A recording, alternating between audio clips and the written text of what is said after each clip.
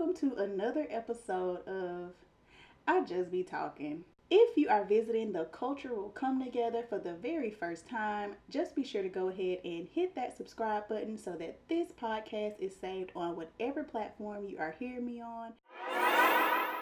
So, we got a special episode for you guys today. We are in season two, and we have our very first guest. We have the photographer, videographer, editor, director, writer, rapper, president of the Lil Wayne fan club, Teach. And if you don't know, he is also my boyfriend. So everybody, welcome Teach. Thanks so much for coming today, babe, and being my very first guest. What's good? Happy to be here. So, when I was thinking about topics that I wanted to bring Teach, specifically Teach, on the podcast for, I knew immediately that I wanted to bring him on for the topic of freeing yourself of what other people think. Because if there is one thing that Teach does best, it is march to the beat of his own drum. And so I find myself often just being like, you know what, never change, babe, because he is gonna do Teach no matter what. So I wanted to talk about this because I feel like freeing yourself from what other people think plays a huge part in not only what you are able to accomplish in this world, but your quality of life, like your degree of happiness, I feel like hinges on how much you dwell on the thoughts of others. And we touched on something in a previous episode that made me want to talk about this, which was freeing yourself from the gaze of others, which we will dive in a little bit deeper into a little bit later in this podcast because I want to give Teach perspective. But I wanted to specifically talk about this with Teach. So going in with Teach, how you feeling today, baby? I'm feeling good. You feeling all right? You're looking a little stiff over there. He didn't really know the topic, I just found out the topic, so. So all his answers are not rehearsed. So just go ahead and say that. But on a scale of 1 to 10, how much would you say, with 10 being the most care and 1 being like, I don't fuck with you? Yeah, Little stupid ass. So on a scale of 10 being, Beyonce, I care, and 1 being, I don't fuck with you. On a scale of 1 to 10, how much you say you care what other people think honestly? Being honest. If I'm being honest, probably about a 2. About a 2. And that is so funny because that is exactly what I gave him, y'all. In my mind, when I thought about what answer, like, he really does not care. Like, he is one of those people.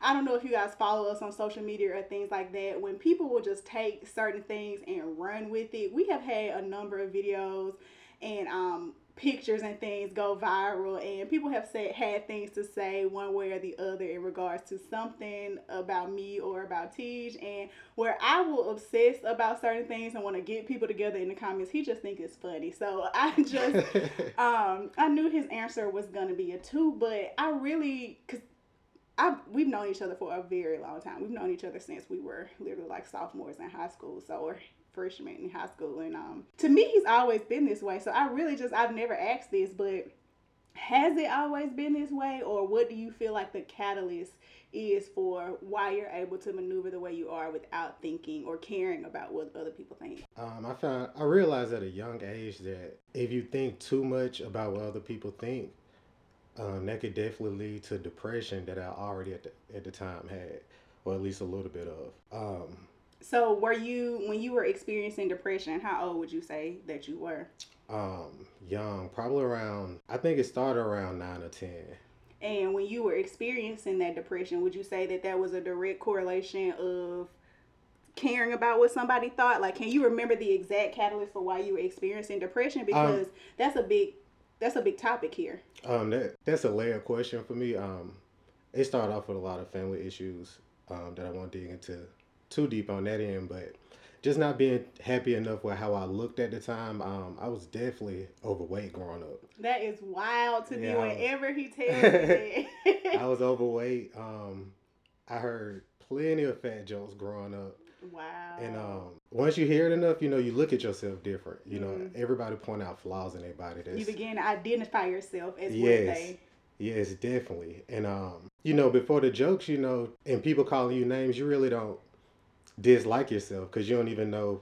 To dislike Yeah, you yourself, don't even know right? to dislike People yourself. teach you, and that is a pausable moment right there. People really teach you what to dislike about yourself. Like a lot of Exactly. things that you dislike about yourself stem from somebody first pointing it out, and you never would have knew it was a problem before then. Exactly. So even to this day, I try to watch my weight, but I don't know. I really can't tell you exactly when it kicked in, but as an adult, you really see when people play something on you and it sticks, that'll definitely leave a long term effect on you and how you looking at yourself different. So if you just live freely and not think about what anybody say, it's so many like it just brings so much to your life. Like you live a happier life to me if you don't worry about what other people say. Because most of the time when people have something to say about you is negative. People don't go out their way to say something positive about you. Which is really sad, but it's so amazing to me that you were able to, like, is this coming from like current, like, 30 something year old wisdom, or like were you able to really hone in on this at 10? Oh And no, no, I how? Yeah, definitely okay. didn't hone in on it that young, but life experience to just tell you, man, what these people got to say really don't mean a whole lot to your existence. Like you're not living to satisfy others. You really just living for yourself. Very, very true. So, speaking of that, living for yourself, because like I said, Tej is primarily in, videography, photography, things like that. A lot of, which is, primarily an entrepreneurial type of job. And so, a lot of what comes into being an entrepreneur is the customer is always right, right? So it's like Yes, yes. people pleasing and things like that. So I, watch firsthand behind the scenes how he goes through trying to find that balance between pleasing your client, staying true to yourself, having your worth and your value. And a large degree of what you do in photography is caring about what people think, their opinion of your Yes. work and things like that. And then also being in the music industry, how do you balance between people pleasing in the way that it is unhealthy or toxic, so to speak, the part that leads you into depression, versus doing what you got to do to advance yourself in your career? Like, what is the difference? What is the balance? And what are like your boundaries in that way? Because I feel like me as a content creator or an influencer, or even, doing this podcast, I have to balance that as well, being true to myself, what I want to talk about and what is valuable and transparent to me, but also wanting to please my audience. Let me make sure I answered it right. No um, wrong answers here.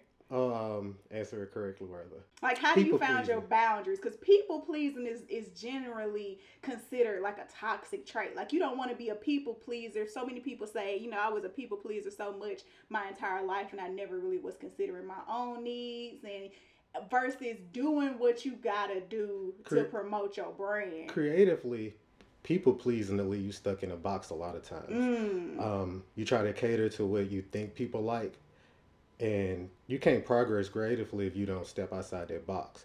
So I would definitely say don't try to people please in terms of what you're providing for everybody to see because you will fall in line with what's going on with everybody else. You can't, and that's how you Yeah, you got to run be a rut unique. of standing yourself out. But at the same time, then how do you make sure that you pleasing the people if you ain't people pleasing? Hey, the quality of get that if it's even if it's not at some point somebody's gonna come up with a great idea. You can people please and make a decent living, but you're not gonna stand out. The people that stand out are the greats, Mm. and they didn't get it right every They time the definitely first not time. concerned with people Yeah, you're not pleasing. gonna be as concerned with people pleasing if you're trying to be great.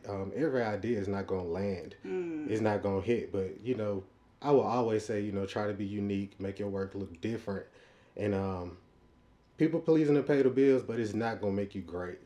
I agree with that. And also, just to add to that, my personal way that I navigate through that is always being authentic to myself. Like, I don't mind giving the people what they want if it's something that is authentic to me. Like, there is, two things can be true at one time. You can give the people what you want, and you absolutely is what the people want. You just got to make sure that you're not changing yourself to be what the people want. The That's true. thing is, you got to find your tribe. You have to find your people. And so even as I began to navigate this new space and opening myself up to new surroundings, surroundings, I have to realize like what I'm doing is not going to be quote unquote pleasing to everybody who is accustomed or used to a certain way of viewing me. However, I'm trying to find my tribe. So I'm not necessarily interested in pleasing everybody, but I am interested in pleasing the people who are for me. So, kind of like what Tej was saying, you're not going to be great staying in a box and continuously, following the trends and looking like what everybody else out here is looking like. However, if you find your niche, find your creativity, and find what makes you unique, that is what is gonna end up pleasing the people to an extent of, like he said, making you great or making you stand out. So I agree. I definitely agree with that. But, going back into, we are human, right? And so you said that even going back at, 9, 10 years old, knowing that it was caring about what, what people thought that was leading you to a depression. We know at 9, 10 years old, we're still trying to navigate. And then moving into high school, I know personally, myself, I was an angsty ass high school student. And he can say this or not, but he was too. Like, Tej was angsty as hell. Like, he had this whole he went through what I call a emo rapper phase. Like, and I don't know if he would qualify it as that, y'all, but he was angsty as hell. And so being an angsty teenager and trying to find yourself, we actually were just talking about this last night, and how your engagement and your interactions with people in high school and the things that you go through in high school follow you. Like, how many 30, 40-year-old writers are in the writing room still writing stories and tales of high school chronicles? Like, we are so obsessed with the high school storyline, I feel like, because high school truly are your formative years. Like, college are your I feel like your freest, funnest years of your life, but high school begins to form who you are, because I feel like we're always going back trying to either recreate moments or prove people wrong in moments of high school and things like that. And even going as deeper into like your social media sphere and this gaze of others, right? Because when we talk about the gaze of others these days, it's social media, the social media gaze, who you're reaching in social media. And I know for myself, for a very long time, I was very interested in a very curated version of myself for the gaze of others, like proving people who said certain things about me in high school wrong, or proving, people who said good things about me in high school right, or, just constantly worrying about what this is saying about who I am and my reputation and, how successful I am compared to my peers. And, I talk about often our move from Alabama to California. Me and Tej moved together, and we are from the same city of Birmingham in Alabama. So very interesting. We've had this conversation, how different we're able to move out in California, separated from that gaze of those who we are familiar with. So I wanted to talk about that. I wanted to talk about, how much do you feel like as a 30-year-old, the gaze of your peers plays a part in your decision-making process now versus what it did, let's just say, 10 years ago? And does living in California make a difference? Because I have my own viewpoint on that, but how do you feel? Definitely as a teenager, you would follow little trends about, clothing. You don't want to be the kid, Remember when Jabos came out? Everybody had right, Jabos. But I mean, like, deeper than that. Oh, like, deeper than that? Like the actual gaze, like whether, like, who, and maybe this is a gender thing, like even certain things like who you date, or what kind of job you had, what kind of car you drive, how much money you make. I mean, stuff like that didn't necessarily make a huge difference in high school, but it started to make a difference in college. And once we got out of college, like, how much of the actual gaze, like, you know how people say social media is your highlight reel, and people putting on for the gaze of others. And I'm not really a big a heavy interactor on Facebook these days, I guess for that reason, because I'm not necessarily interested in the gays of others or keeping up with the gays. But as somebody who does still kind of go heavily to those social media apps with those peer groups, how much would you say the gays of others played first and foremost into who you were pre-California is what I'll say. The gays of others pre-California, you definitely, a lot of people glory years were from high school. Mm-hmm. So you definitely don't want to appear to be falling off. Mm-hmm. So a lot of people, you know, after high Yes. school, you either fall off terribly or, you know, you But grow. isn't that interesting how even you said that you don't want to, you either fall off terribly. What is the definition of a fall off? Like, let's really dig into that, because are we contributing to the gays? Like, are we gazing at people and saying they fell off? Like, because I know personally, like, if I'm being 100% transparent, which is what this podcast is for, honey, I done looked at somebody and be like, oh, they fell off. And it's like, damn, I was kind of harsh, because, you know, what would you consider falling off? Because in high school, you ain't even really started yet. Yeah, So in how high school, you fall ain't off? really even started your life for real. But, you know, perception is everything. You know, you see somebody have multiple kids and they just put all their business out Oh, he's shooting shots, there in a y'all. negative light. Or, you know, even, you know, guys just posting. When I say kids, that can mean guys too. Right. Obviously, you know, paying child support. You know, people complain about child support on Facebook. Yeah, But that's a major topic. people definitely try to live up on social media to their glory days in high school. And like I said, you either going to fall off drastically or you going to, you know, show your growth. A lot of people just don't stay the same. So when you say fall off, let's say like what you mean, like it's was somebody stunting in high school with a lot of money and then they fell off because maybe they not spending their parents' money no more, maybe they spending their money, or do you mean like physically, like somebody was real cute in high school and then definitely physically, everybody know that person that was just pretty much good looking or, you know, gorgeous or whatever, and they just clearly don't look the same, look like life hit them hard. But yeah, you know, some people, you know, hey, tighten it up and realize, you know, life's short, and they do a lot of positive to their body and they work towards their goals, and you be like, damn, they really grew as a person, you know, physically and mentally. But as far as me, like I said, my perception from my peers, I can't put a whole lot of thought into it, because pre-California.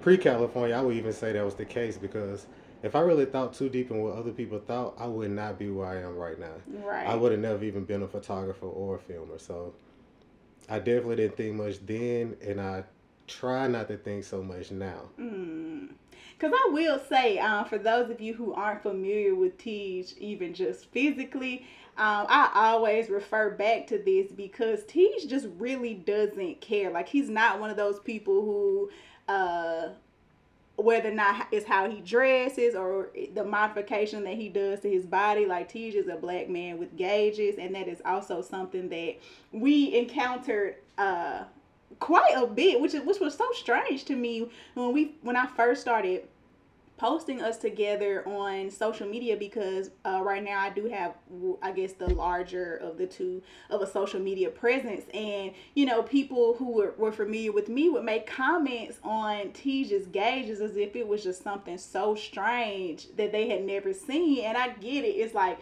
you don't see black men often with 1-inch gauges in their ear. However, it's like there are so many other things in this world that you could be worried about versus, you know, the size of earrings somebody puts in their ear, essentially, you know. So pre-California, which, if I'm being super transparent with myself now, I feel like that could have played a large role in why it was so important for me to get out.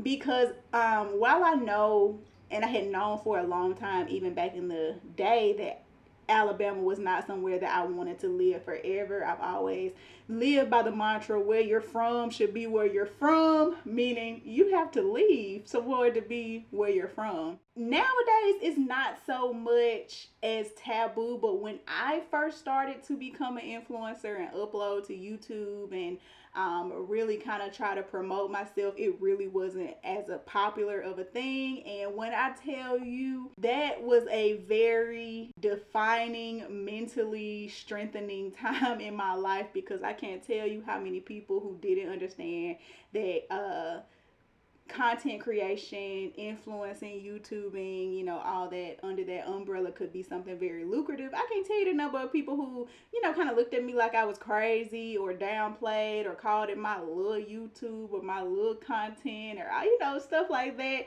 And you have to be mentally strong not to let that deter you from doing it. Before that, caring about what people think played a role all the way up to and including the college that I chose to go to, the initial major that I chose to commit to, which led me to being in college for more years than the, allotted 4 years, caring about what people thought. That slowed down my college process and just all these other things, versus when I made the decision, and kind of jumping back and forth between time frames, when I finally made the decision to move to California, it was not a secret, but it wasn't something that I shared with everyone. And if you guys watch that video over on my YouTube channel, I talked about this, and I don't know, how many people did you share it with when you... I might have told 3 or 4 people. Same. Like, literally, I don't know if we had initially... And 2 of those people was my parents.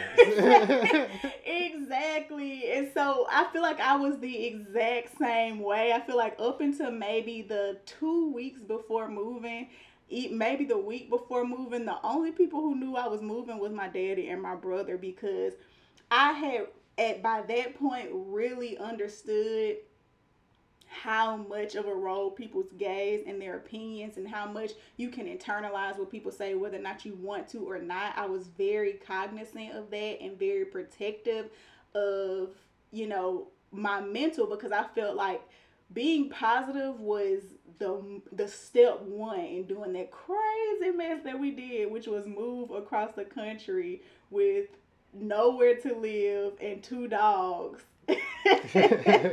Like, if we didn't even believe in ourselves, we was doomed from the start, because if we didn't believe it, it wasn't happening, because that'll be a topic for another day on truly how much of a mental challenge that was for both of us. Yes, definitely. Definitely the most mentally challenging part of my life. Definitely those 6 months or so when we first came out here and we're trying to find literally a place to live, and we were bouncing between Airbnbs and hotels and motels and Holiday Inns. We at the hotel, motel, Holiday. No, we wasn't in no Holiday Inn, but at that time it would have been nice. Exactly. A Holiday Inn would have been nice. A Holiday Inn would have been a freaking delicacy for us. That would have been a treat for us at that time. Yes. And so, but what was so crazy was, and I really truly feel like this, is that the reason that we was able to keep going in part was because we were not operating under the gaze of others. And do you agree? Like, I feel like one of the reasons that it was so easy to keep struggling, I was gonna say, for lack of better words, but that's the best word. We were struggling. One of the ways that it was easy for us to push through that struggle time was because we weren't worried about, people seeing us struggle. Truth be told, all people knew was that we moved to LA and we was moving on up, goddamn. That is very true. And so I feel like had the situation been a little bit different, I feel like it's harder to struggle when you're under the gaze of those who you are trying not to look like you, quote unquote, fell off to. I didn't think about it that deep, but I will say, if I moved back mentally, it would be a negative impact on me, because very rarely do I do this, but I would have thought about other people saying, oh, damn, he moved out there 6 months and had to move his black ass right back to Birmingham. Yes. I don't think about what other people say a lot, but that did. And I think and And that's very interesting to say, because that is one of the times where the gaze of others actually helps you and motivates you. Where people, because I hate that saying. Oh, I hate the saying, my haters is my motivators. Oh, I hate when people say that, because I'm not thanking a hater for a damn thing. I'm not thanking a hater. I'm not acknowledging a hater. But when people say that, in this instance, I feel like the gaze of others, right? Because we're not talking about the gaze of people who welcome you back with open arms. It's the gaze of motherfuckers who is going to be talking about he had to move his black ass back to California. That's going to make you hustle and grind a little bit harder. And one thing I can say about my man is that when we came to California, he was hustling. He has built a network. It is amazing to me sometimes, like how he has hit the ground running and hustle into like a legit name for himself. Like, I mean, you know, I don't want to like brag, but you know, like I am super proud of him, and all that came from, I feel like if we looking super deep into it, part of that is probably stemming from the not wanting to deal with the gaze of people from your hometown being like, you failed. Yeah, definitely. Not want to look like a failure. Definitely played a role in it. Yeah. So would you say, how, if we going there, we're going to end it with this, like, what would be your advice, so to speak, for people who are navigating how much to use the gaze of others? Like, what would be your advice in that? Because now we're seeing that there's some, you know, there's some good to it, I suppose. It's definitely some pros and cons. I would definitely say don't read too deep in it. And don't replay what people say in your mind over and over again. You have to live your truth. And I know that's just something that everybody say, but really, whatever you want to try, the worst that can happen is you know, fail and try something else, especially if you're creative. Every time I try an idea, it's not a great idea. But sometimes when it hit, it just hit. Like I said earlier, I wouldn't be where I'm at if I thought about what other people thought so much, because I would have gave up. You're talking about a guy who used to rap, and I just randomly started taking pictures for other people. The mental part of that in itself, people looking at you like you weren't supposed to do it. People looking at you like you weren't supposed to be a photographer. That would have stopped me from doing it in the first place. So try everything you want to try, regardless of what you look like, and just go for it. I agree. Just to add to that, I would say that regardless, you are going to be under the gaze of others. And I think that should be the takeaway there. It's just whether or not you care. Because from the beginning to the end, especially in this world that we're living in, whether or not you know, depending on whether or not you are on social media, some people just flat out refuse to deal with social media, and I understand why, and I have certain boundaries that I go through with that. But if you are going to put yourself out there in any way, shape, or form in order to create a different level, you are always going to be under the gaze of others. It's just up to you to decide whether or not you care and whether or not it's gonna stop you. So do what you're gonna do, and don't worry about what nobody has to say about it. So that's it for this podcast. That's it for this episode, guys. Thanks so much to my baby for joining in. You want to say anything to the people before we peace out this thing? Thank y'all for having me. It was great to be here. Yeah, just keep tuning in, support. I appreciate it. You heard the man. India Royal Cosmetics supporting my bitch. If you guys enjoyed this, it would mean the world to me if you guys hopped on any of the social media platforms. Share this episode, share this podcast, and tune in for the next one.